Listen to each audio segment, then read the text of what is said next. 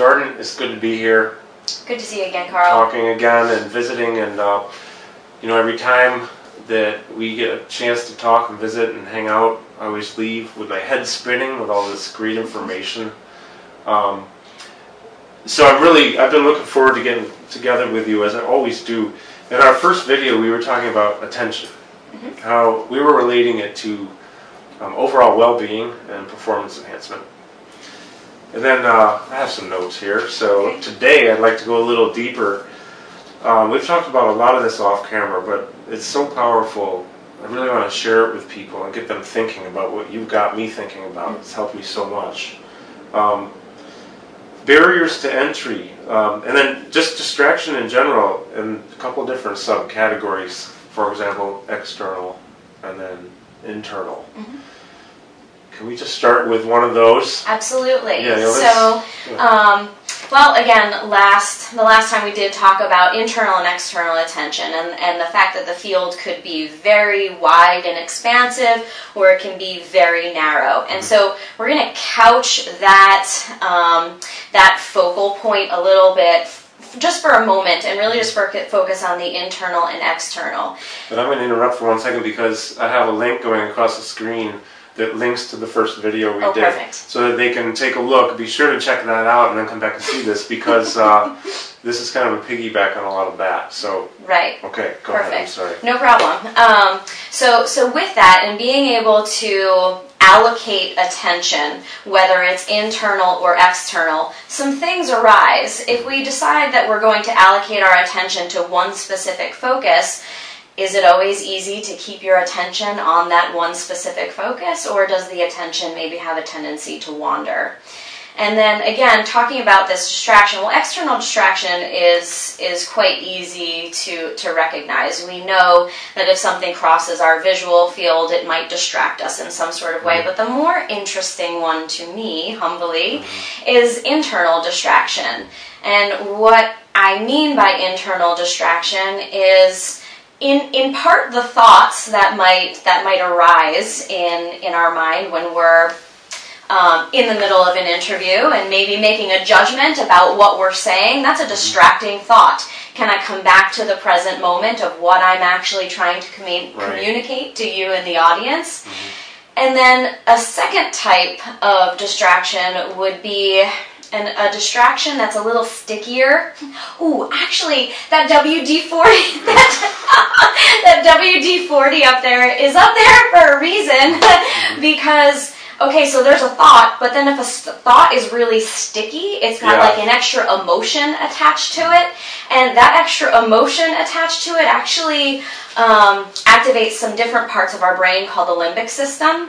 Part of the limbic system, there's a little pea-like shaped structure called the amygdala, and this is kind of like the fire alarm in the brain, so that if something happens and I need to freak out for a moment, my amygdala is going to let me know. So in terms of coming back to the internal distraction, I can have the internal distraction of simply being a thought or something that's not in alignment with what I'm trying to either communicate. If this is if I'm presenting something, if it's not in alignment with where I need to be keeping my focus, if I'm an athlete, if I'm a student and I can't focus on my exam. Again, these are internal thoughts that are coming to complicate my ability to focus.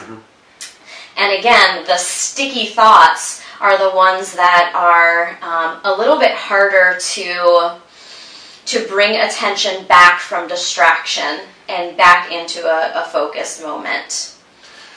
So I actually experience this often. You're not alone. Yeah, I think, well, I'm just going to go with the flow here. We were talking earlier about, this is kind of it starts as an external distraction maybe, but it becomes internal when you start thinking about checking your email, checking your texts, checking your Facebook, posting on Facebook, sending the email. Instagram, I don't do much with that, but still, I know there are people who are really into a lot of those things. I can speak to email, Facebook, and texting. They're things that I do every single day. And it starts as external because it's just there, but then it becomes, my phone's not on right now. Well, it is, but it's silent. But I find myself thinking about, I think I need to check. Somebody might need something, or I might need to communicate. Would you consider that like an internal? Because even though the phone's not in my hand. Absolutely. Absolutely. Yeah.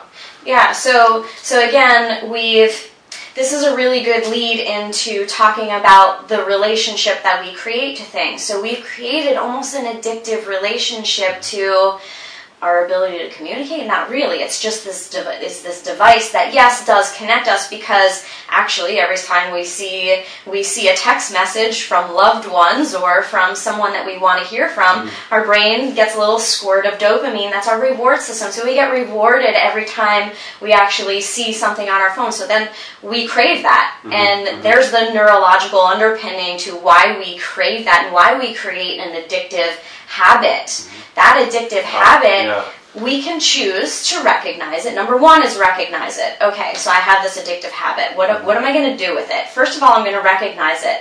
And that's the first step in all of this. All of this training of mind is recognize always comes first. And then to create a little bit of awareness around the fact that when you were around the word Instagram, you went like this. It's funny, I don't even use it that much, but I know a lot of people who do it all the time. Yeah. And it's not a judgment, it's just a fact. But, I use Facebook a lot. I'm trying to post, I try to keep it to what I feel is maybe of interest to people. Some of it's silly personal stuff, like, my first subway ride or something like that, just to get a few laughs. But I still find myself with, especially texts and emails, that, because, my clients and me, we communicate by text, family, friends, it's like everybody. But texting is replacing email. I'm not as good with email as I used to be, but I still have it on the phone, and I'm still using it, and I'm a little slower at email, I don't know why, but, and I feel the need to check it still and respond. But it actually is distracting sometimes to me. Like, not sometimes, but fairly often. When I'm at work training clients, the phone is in the locker. I don't bring it on the floor. I'm okay with that, but as soon as that client's done, bam, gotta go check. Because who knows, maybe there's an issue to deal with. Maybe a client's late. Maybe they're not coming. You're pointing to something that we talked a little bit about the last time, which was I have a default mode of my brain, which basically is what you're pointing to in terms of, wait, and then I got to go do this, and then I got to check this person, and what if this person is worried about me because they haven't heard about me? What about this snowstorm that we're going to experience right now? Do I need to look up a place to stay? So there's the default mode of the brain. However, where training comes in to increase the power and intensity of our ability to focus is in such a way to say, all right, well, actually a friend of yours, I think they allocated a specific amount of time for me to mentally train and practice with focus. I'm going to see what happens to my internal landscape and my level of anxiety when I remove the distracting factor here. What happened to that individual when he removed that? His connection, their connection to Facebook and social media. His name is Rich Roll. Oh, okay. And he is an author, an athlete. He's actually Aaron Drogoseski was telling me that Rich is ranked as one of the top 25 fittest people in the world. No way! Yeah, it's actually quite amazing. But he posted a couple of days ago on Facebook, I think it was Monday night. This is my first day of a 30-day experiment where I remove all social media and email from my phone. And so he's posting this on Facebook saying, I realize I'm posting this on social media, but I'm doing it from my computer at night after one 12, 13, 14-hour day with none of it on my phone. And he said, this has been an absolutely terrible day. Which I find is really interesting because I've had I remember one day at work, I left my phone somewhere. I was in the office and I forgot I had set it down. And when I got back out on the floor, client for an hour, and I go back to my locker and look at for my phone, and it's not there. And this separation anxiety hit big time. Oh no! Where is my phone? I have to check my. It was in the office, but I didn't remember leaving it there. But of course, I found it, but I can't believe how powerful it is, and I feel almost guilty about that. Like it's kind of like this is stupid, but we set ourselves up. And other people too, when they learn to expect us to respond within a certain amount of time. If we always take 2 hours to respond, their feelings aren't hurt if we don't respond in 5 minutes. But if we respond in 5 minutes or 2 minutes and we wait 2 hours, they're having anxiety. Interesting. It is interesting, and I think we've in part created that by our culture and our present society. However, first of all, I applaud your buddy for sticking to it, because I'm sure there are a lot of these internal distractions that were coming to make the most horrible day ever for him. And again, what made the most horrible day ever for him was possibly this anxiety that he felt throughout the day, or whatever it was. I don't want to put emotions in his body and mind, but I applaud his ability to hold off. But what I also applaud is the ability to have practice time with practicing the focus network, and actually being able to say, I'm going to allocate and discipline myself to have this amount of time for social media, for business, for marketing purposes, for whatever those purposes may be, to strengthen that ability. It's an interesting post too. I'll have to share it with you. But he had talked about how over time he had felt that the gradual buildup of using it more, texting, email, social media, Facebook in particular, but other stuff too, was actually taking away from his ability to be present with people, and he felt like he wasn't there for the people. For everybody the way he should be there, and be present for them and pay attention and focus. And so I can relate to that, because the distraction can be pretty big. So there's ways to use distraction. So his first effort in this was to remove the distraction completely. So and he was completely aware of the fact that some things arose in him that were quite difficult and uncomfortable. So his next challenge, perhaps, if he so chooses, is to start to create a relationship around that feeling of discomfort when this object of attachment, he was attached, and this object of desire, that really we've all created an addiction around being able to do this. What happens when that addiction is actually removed? So we start to feel these feelings of anxiety. That can teach us very, very, very many things about ourselves and our own patterns, so that eventually we can put the distraction back into the field of internal or external awareness, whatever it may be, and then actually use it for grist for the mill, for actually being able to select relevant cues in the environment and still be exposed to it, but not be distracted by it. So again, the distraction at first is just that, a distraction. We remove the distraction, it becomes a source of anxiety. We get to create a relationship with that anxiety, and it starts to teach us some things because we become wise to our own patterns. Then we place the distraction back in our attentional field and actually use it as our ability to pay attention to relevant cues. I'm with you on everything you just said, and it just prompted a thought. Oh, good. Which we talked about off camera, but I'm totally just thinking out loud. Talking about cortisol. Let's talk about cortisol. Because now it gets me thinking if maybe all these distractions and the anxiety that is created by what we set ourselves up for, anxiety-wise, is part of our epidemic of maybe obesity or being overweight. Could there be a connection in the fact that we're producing a hormone that What do you think about that? Well, I think that, I mean, the age-old description here is that, you know, our stressors are now different than they were many years ago. Many people are not moving. So these stress hormones are actually a protective mechanism. That fear from the amygdala that we talked about earlier, that alarm system in your brain, these are actually protective mechanisms. They exist to keep us alive, to run from tigers if we need to run from tigers, but we don't need to run from tigers anymore. Our stressors are more psychological stressors, like that anxiety, that separation anxiety that we experience, or you put whatever you want to put in there in terms of the challenge, the mental challenge for you, but still the stress response is the same, which in my opinion is adding to this autonomic dysregulation. So we talked about that's right here.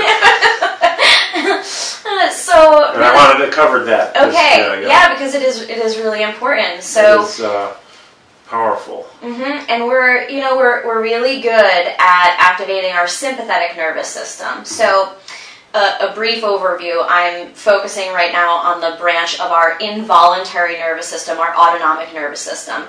That autonomic nervous system has two branches. One of them is the sympathetic that helps me run from the tiger, which they're I see an elephant over there. Yeah. There are no tigers for us to run from. And then if we're sedentary all day, we're not using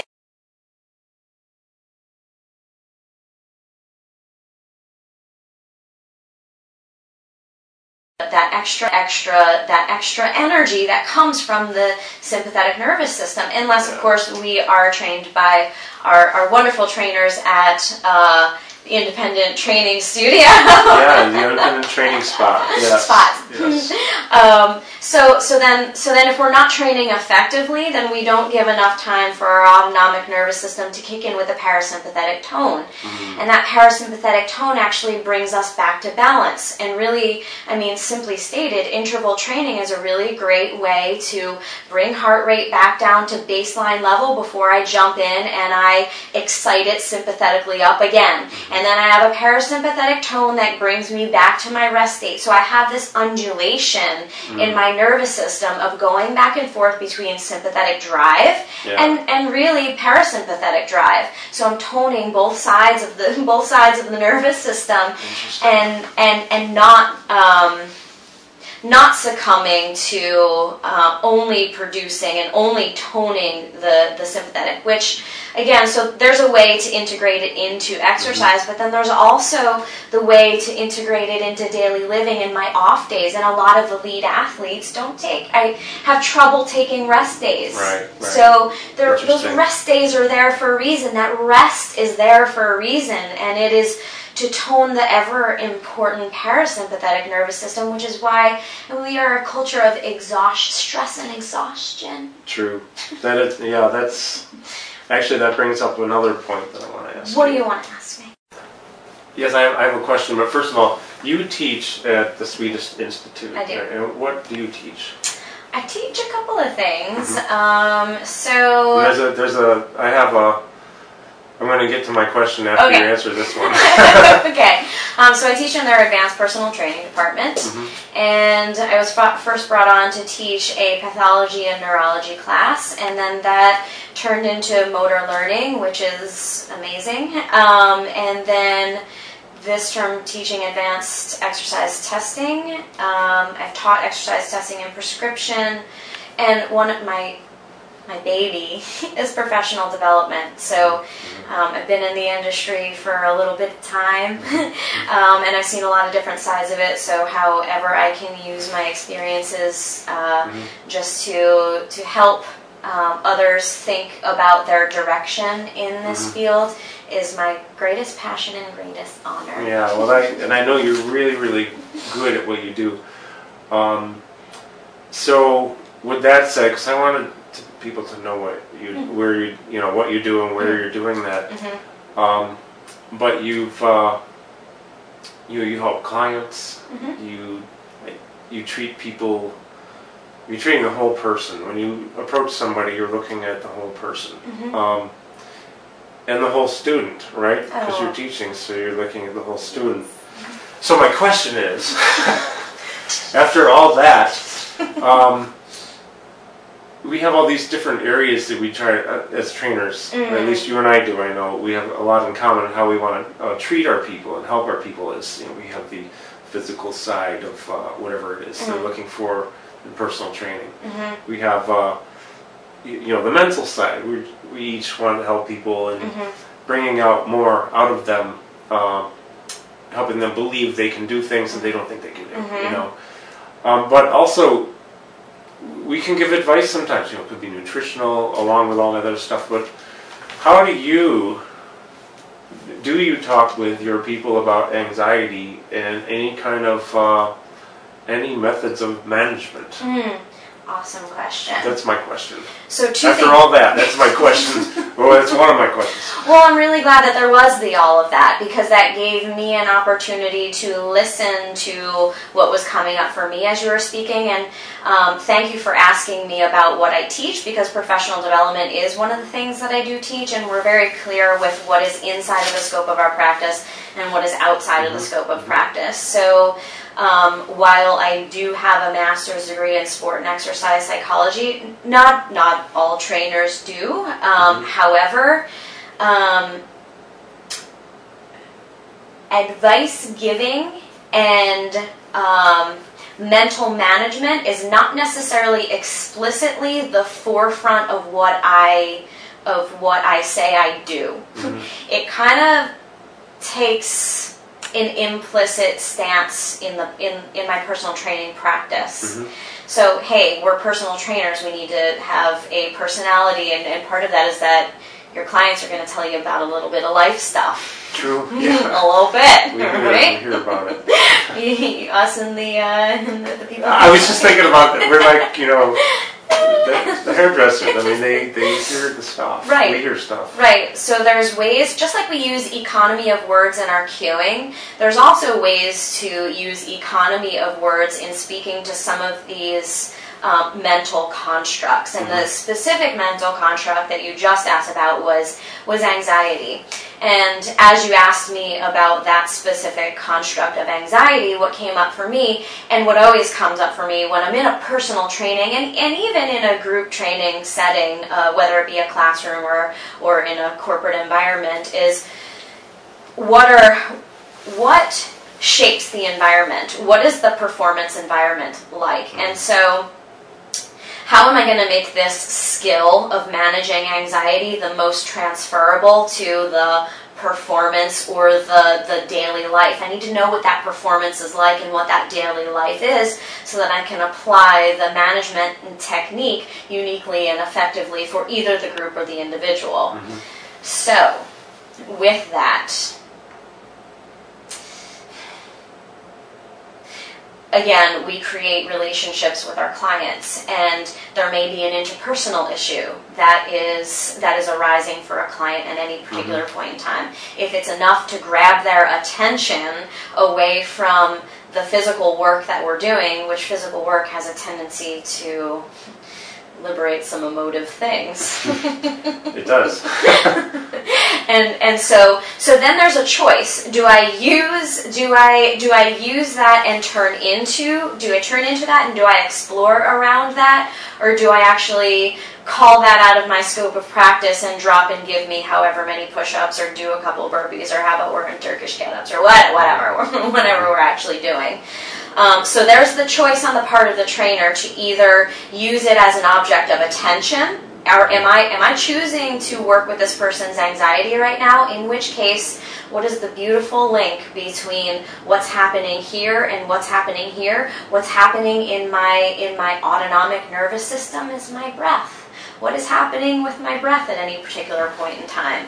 And so starting to help clients draw attention to these little self-regulation techniques, and whether it's a client or a student, I just had or a fellow teacher. I just had a conversation with a teacher today, maybe you'll interview her at some point, about difficult students, and what they do to us as teachers, and the fact that they can be really great great teachers to us because they help with this self-regulation, which again has neural correlates in the brain. I'll leave that for the brain scientists for now, but it's the process of self-regulation. So whether it's a difficult client, whether it's a difficult student, whether the client is going through a difficult time, what we can reinforce is the self-regulation process. The place that I always like to start, whether we're sitting in mental training or moving in mental training, is really the breath, because it links physiology and really what's going on. I remember you mentioning that in our first session together. Yeah, about the breath. No, I'm glad you repeated it, because I might not have thought of it again right away. It's right under our nose. It is, literally. But sometimes the things that are right underneath of our noses are, we miss them, but it is so important. Actually, a client of mine, he's got a lot of dysfunction up in his shoulder, and I really think a lot of it stems from dysfunctional breathing. Wow. Yeah. Okay, so you mentioned this possibility of shoulder dysfunction, possibly relative to breathing. So I'm going to just take a left turn. I don't want to avoid that if you want to keep on that subject, but I want to make sure I mention that I would really like to talk about this whole pain and the brain. Pain and the brain, and the connection. So I'm going to let you run with this on whatever path you want to go. If you want to talk about shoulder dysfunction and the breathing, but I want to get into this brain-pain connection. Okay, cool. So actually, I'm just going to piggyback right off of where we were with the anxiety component, and actually go all the way back to the beginning of the conversation when we talked about the amygdala as being the fire alarm in the brain, and I just made mention of fear and anxiety, and I'm going to throw into that fear and anxiety, I'm going to add an element of pain. And so there's a couple of different ways of understanding pain, and I'm not going to speak specifically to any one condition, because that's up to a client-trainer relationship. So I'm going to keep my relationship with my client anonymous in this particular moment. But what I am going to speak to is maybe just a little bit of a shift in the way that we approach it. So we can approach our awareness of pain as we do in Neuro 101, from what happens in periphery, travels to the spinal cord, goes up the spinal cord and into the brain, and then projects in other areas in the brain. Okay, so we got that. That's kind of like, in some ways, a bottom-up pathway. And then in neurology, we all know that that's our afferent system, and then we have our sensory afferent system, which happens to be called the nociceptive system, if we're talking about pain. Well, then there's also the top-down effect, and that top-down effect can be from outer cortical layers of the brain, or simply, in this case that I'm speaking of, is from the brain back down and out to the periphery. Okay. So, again, I'm going to let the neuroscientists be very specific to the exact areas in the brain that might create this neurotag in the brain of specific cortical and subcortical. Cortical is the cortex, is the bark of my brain. Subcortical is the stuff that's below that. I do have a brain around here somewhere. So there's a couple of things that actually happen. There's the physical sensation that goes up to the brain, but then there's also this limbic system, this emotive component. So we create a way of relating to something that is uncomfortable. Just like, again, cycling back to this anxiety of removing the cell phone, removing the distraction. But what I find when I remove the distraction is that I'm very uncomfortable and I have this anxiety. So whether you're using pain, whether you're using anxiety, it's this discomfort. I'm just going to normalize and neutralize it and call it discomfort. So where the education takes place is in creating a new relationship to this thing that I don't want. Make it go away, make it stop, which actually it's not going to go away, and it's not going to stop because I'm going to continue to activate the sympathetic nervous system, which is going to increase my sensitivity to that pain. So again, where's the work? The work is in first, always, if I had a principle to say what number one was, I would call it awareness. So I have awareness of this uncomfortable situation, be it pain, be it anxiety, be it fear, etc. Okay. Is this adaptive? Do I need to run from something, or am I too deep in some sort of exercise that I'm doing, and I'm about to pull some tendon away from the bone? I mean, Right. it's there for a reason. So number one, is it adaptive? That's a good point. Is it adaptive? Yeah, I like that. Because this is about creating a wise relationship to pain, not necessarily where I'm going with this overriding situation. It's not to say I'm going to plow through it and push through it like my elite athletes would, like my military personnel would. There's another way of relating to pain, which is not a hypersensitive way of relating to pain, but also not a very well-educated way of relating to pain. So where's the happy medium? Right. And the happy medium, again, is recognizing the sensation, and then there's this little component that is associated with the physical sensation of pain, and it usually has a story around it. Do you have any old injuries? Me? Yeah, I do. Yeah. Elbow. Broken elbow. Broken elbow. So do you ever feel it while you're training? Yeah. Yeah. Okay, and while you feel it when you're training, and this maybe makes a little bit more sense to do in a mental training exercise, but for the sake of time right now, when you do feel it, how did you? I wish I hadn't have slid into home base that day and hyperextended and sat on my elbow. Okay, so no, but it just it's very pointed. The bone is misshapen, and it's fine. It's functional. It just hurts, but I deal with it. There are some days it really hurts quite a lot if I'm doing push-ups or anything that involves pushing. Pulling doesn't hurt. Pushing, anything pushing. Not all the time, but when it's going to hurt, pushing hurts. And the story, the connection I feel with that is just that it's a pain in the neck. And I wish it wasn't there. Yeah. So again, there's the component of it arising, and then there's the story that's attached with it. And how much we elaborate on that story that's attached with it, that's optional. That part is optional. Yeah, that just reminded me of something. What's that?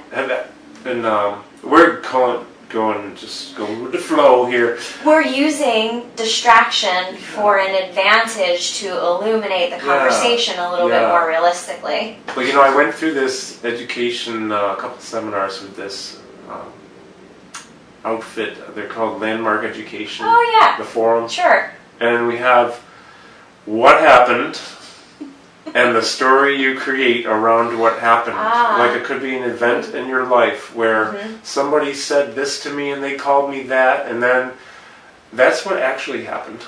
Okay. Then there's all the meaning that you gave to it that just drove you on this path. It could be you didn't give it much meaning, or no meaning maybe, and you're fine. It could be that you made it mean so much in maybe a negative way that you just set yourself up for all kinds of issues whenever that comes from anywhere else in your life, even remotely. That just reminded me of what actually happened and the story you would give to it and the meaning. I never really thought about it as far as the physical realm. Like, we were talking primarily emotions in the forum. Let's talk about that physical side. Sure. So we were talking about elbow pain, we're talking about shoulder pain, we're talking about what's inside of the scope of our practice as personal trainers. And I mean, I know that not everybody watching is a personal trainer, but as our field of personal trainers, the one thing to note is that this physical pain that we experience actually travels somewhat of the same pathway that social pain travels, more so in the central nervous, in the brain. So not sensory systems. However, when it ends in the brain, it does and in the same systems of pain. So with that, there's no wonder that when there might be physical pain, there might be some self-talk that arises due to that physical pain. And again, how are we using attention right now? So attention number 2 is, there is attention, internal, external, wide, narrow. So right now we're in an internal focus with ourselves, and how are we choosing to use our attention right now? There's skillful and unskillful and wise and unwise ways to use it.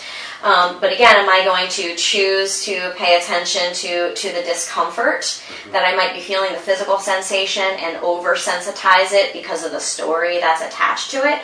Or again, am I going to recognize that there's a story attached to it, come back to this present moment of just sensing the pain? I remember I was giving a lecture on pain to the neuro students at Swedish, and I ride my bike around the city, and it was like the coldest day so far of the year, and I was unlocking my chain.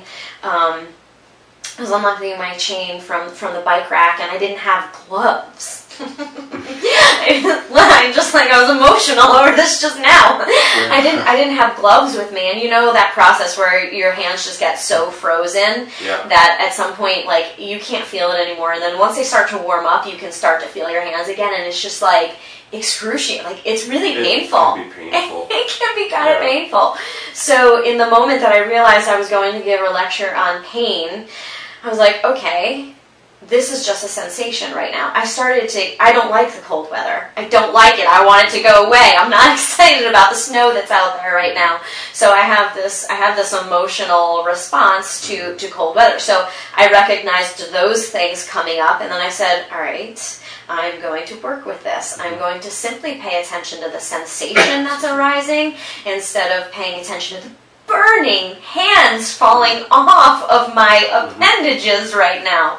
And again, it created a new experience. It created a new opportunity for me. It created a new choice so that I could relate to pain in a different way instead of I hate the cold weather and all the rest of the story that goes along with the pain, with the fear, the anxiety, the discomfort, whatever it is. So in working with ourselves first with this, to say what are the things that actually make me feel uncomfortable. And sometimes in my classes, I really like making people feel uncomfortable sometimes a little bit, because if we don't approach that space, if we never approach that space of discomfort, how much can we really grow? If we never approach that space of discomfort when we're moving to another level of training, are we really growing in our training? Right. Are we really progressing? So you're taking that example of the hands being cold and you're creating an opportunity out of it. Creating an opportunity. And it's simply a shift in attention. So it's just using attention differently, giving attention differently. You know, what we talked about before this camera stuff happened was the approach avoidance motivation, which actually, again, there's neural correlates of approaching something and turning into it, and then avoiding it. I don't want to deal with this right now. Right. There are neural correlates of which side of the brain lights up with each type of motivation. So again, if we can train ourselves, train our minds just like we train our bodies to actually turn into the things that are a little more difficult and a little uncomfortable, we can start to create a new relationship to those things that are a little bit uncomfortable. And that's where progression comes in terms of mental training. It's really powerful. So that we become more resilient. Yeah, absolutely. Absolutely. This is really interesting. I have about 20 different thoughts going on at the same time of things that have come up from this. I think it's really interesting that you're creating opportunity by shifting your attention. But it makes sense, because that becomes, then you're actually exercising free will and a choice. And instead of dwelling in on maybe what's kind of habitually an old negative thinking pattern, negative focus, or a feeling, an emotion that's not positive, you're turning it around. Right. And in that turning it around, it does take, you just went like this. And so it does take a picking up and a holding it here as opposed to like, being it. So you can be Carl and be mad about something, or you can be Carl and be anxious, or whatever the emotion or thought actually is, or you can see that Carl is actually having this right now, and allowing yourself another perspective gives you the choice. So if we are it and we're gripped by it, we don't necessarily have the choice. We just are our pain. We're defined by our pain. We're defined by our personality. We're defined by the natural tendency of the mind to be negative and to listen to only the negative comments that come on the feedback list of things, not to actually hear. And so that takes that's the default mode. The default mode needs training. It needs a little tweaking. That just got me going. I'm just thinking about the whole definition, being defined by, which leads me to think about giving power to something. So you can take an experience like cold hands or just something unpleasant, and you can give it way too much power into giving you just a really bad day, bad hour, bad week, whatever. I hadn't really thought about it like that, but to me that's super powerful stuff, because one of my goals, I just decided when I leave here tonight, I want to try to be aware of what I give power to. And I think there could be some really little things that I give power to that I'm not realizing how much power I give to those things. And to see how I can change that power and turn it into something, if it's a negative thing, or maybe not even negative, just distracting. If I can turn it into something good or positive, productive, and not allow it to define me or have that power over me. The way another way of saying it, is it draining you of energy? So what we talked about earlier in terms of autonomic balance, and sometimes we're not really that good. Just like we need to train our thinking patterns. We also have become a society and culture. I was trying to put those two words together at the same time of exhaustion. So again, is this something that is draining me and depleting me, or is this something that is feeding me and feeding my creative nature, or my ability to focus, or whatever that external goal actually might be for you? So how am I using it? Yeah, that's a really good point. So a minute ago, you were talking, and I did this thing when you said, "Is it draining you?" And I went, "Well, that's because I was thinking of something that does drain me." And it's related to work and people that I deal with.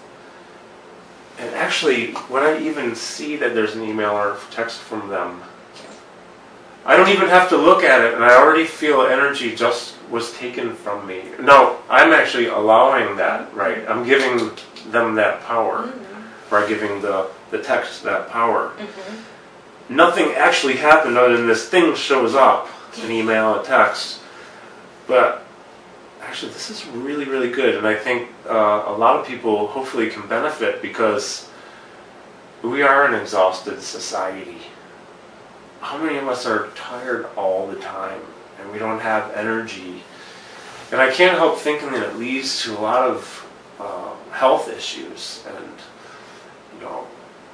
I don't want to say mental health issues, but mental states that lead to other health issues, because the mental state might be, I can't work out today, I'm too depressed, and you don't work out, and then you never work out ever, and you eat poorly. I don't want to eat good today, I'm not going to eat well, so I'll eat crappy.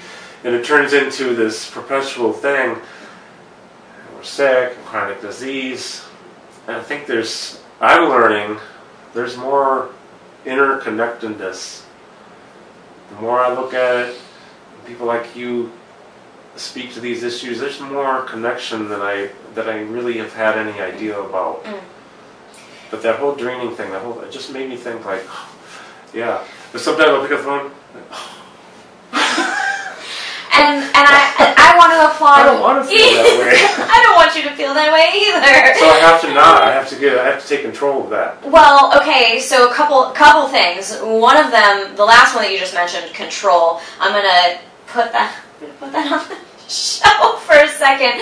But also where you were, I wanted to applaud your ability to actually recognize this. Because what that actually took was self-regulation, awareness of what's happening inside of you.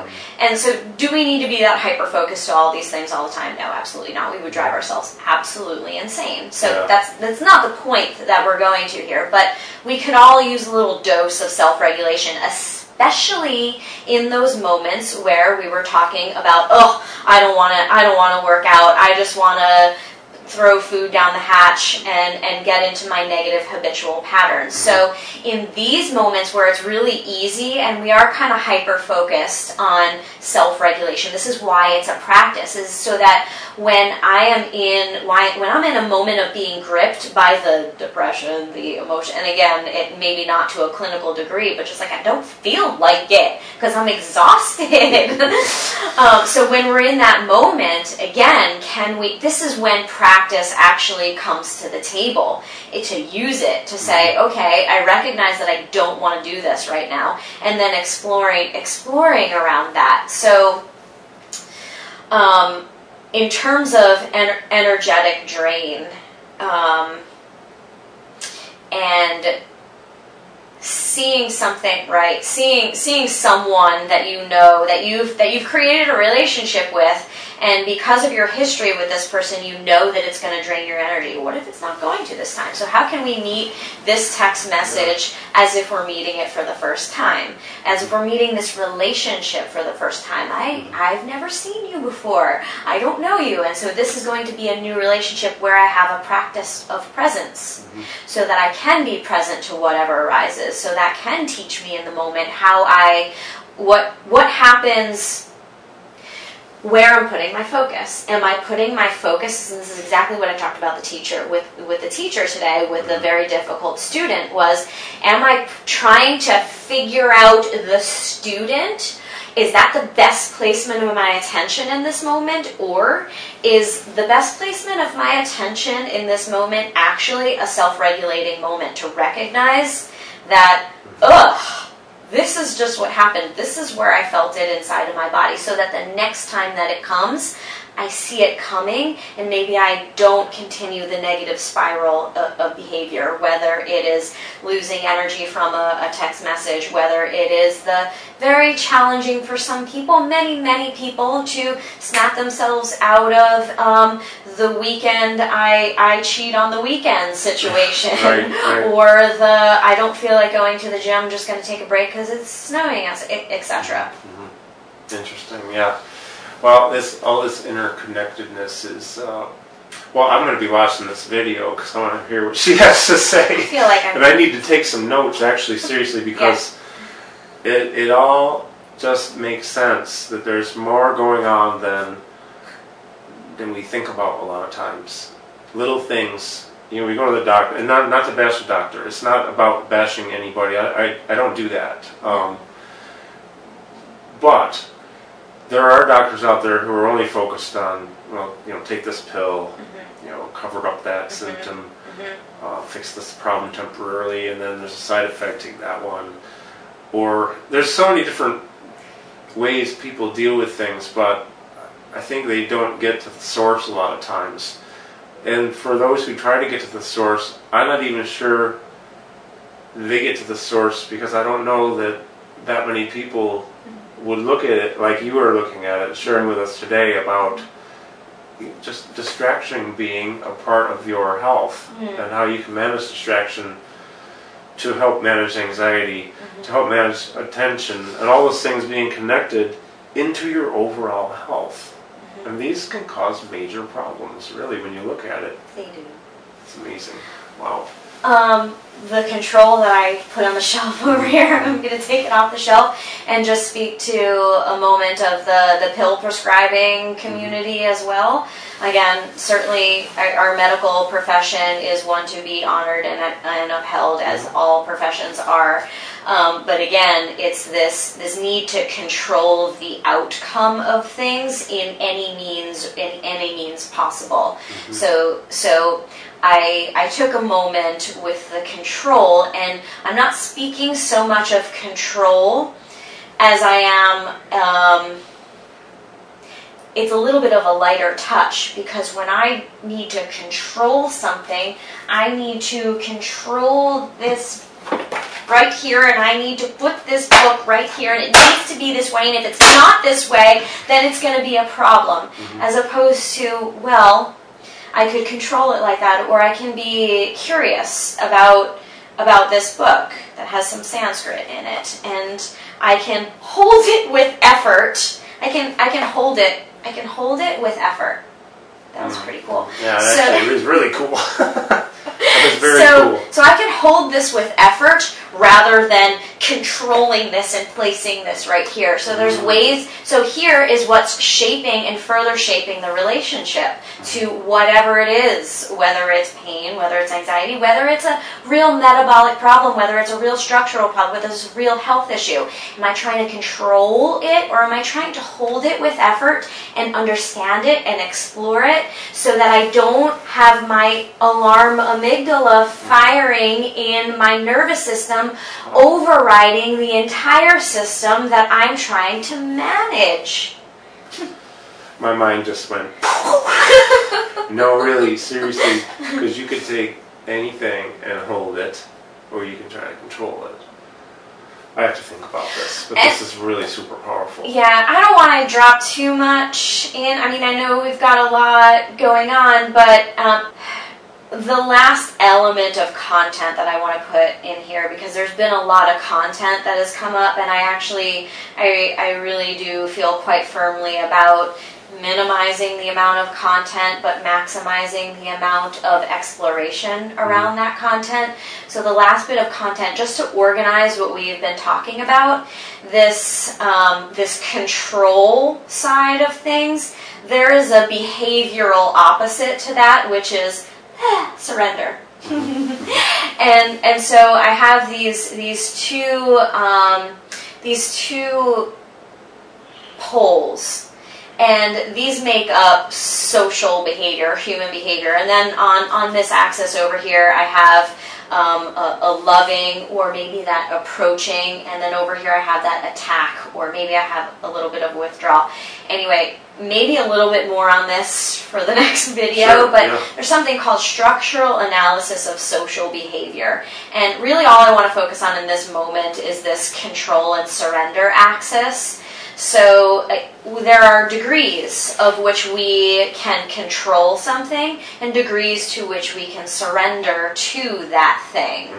And again, this is about creating a wise relationship to whatever that construct actually is. And there is another opportunity for us to explore what our own habit pattern is around difficult things. It happened to be that the topic of our conversation was around pain and difficult things. But again, using that pain and difficult things to actually create an opportunity out of it.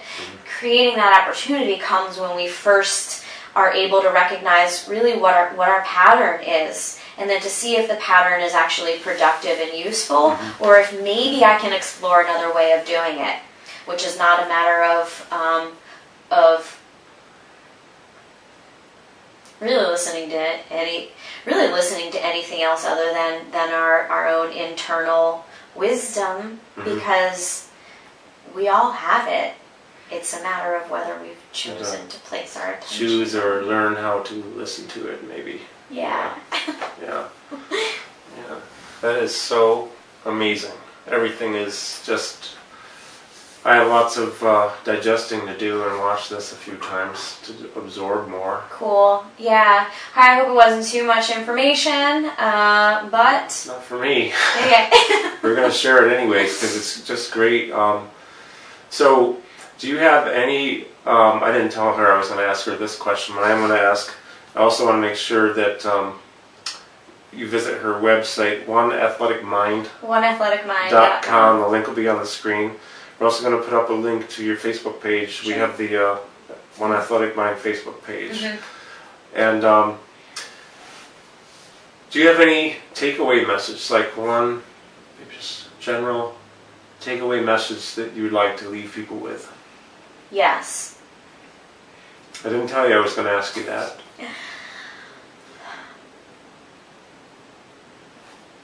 Coming full circle, attention is limited. Mm-hmm. Be wise in how you choose to invest your attention. That sums it all up right there, too. Cool like God. Yeah, I love that. I love that. Well, Jordan, again, always amazing. You were the best, man. I leave New York City, I see her, my head is spinning, 4-hour drive just seems like it's 10 minutes, because it's just, it's always, I learn so much, so I really, really appreciate this. Well, I thank you for investing your attention into these moments. It's just great stuff, great information, it helps me a lot. Good. So of course, if I feel good about it, I want everyone else to know about it. So I'm sure, we have, our audience is growing, and we've gotten some really nice feedback on the first video, and I know people are going to find this very interesting. So, Wonderful. And we'll do it again sometime soon. All right. Sounds good. So be sure to check out her website. It's oneathleticmind.com, and then you'll also see the Facebook link for her site. And be sure to check out hunzahealthy.com. All these links are going on during the whole video. So thanks for tuning in. Have a great day.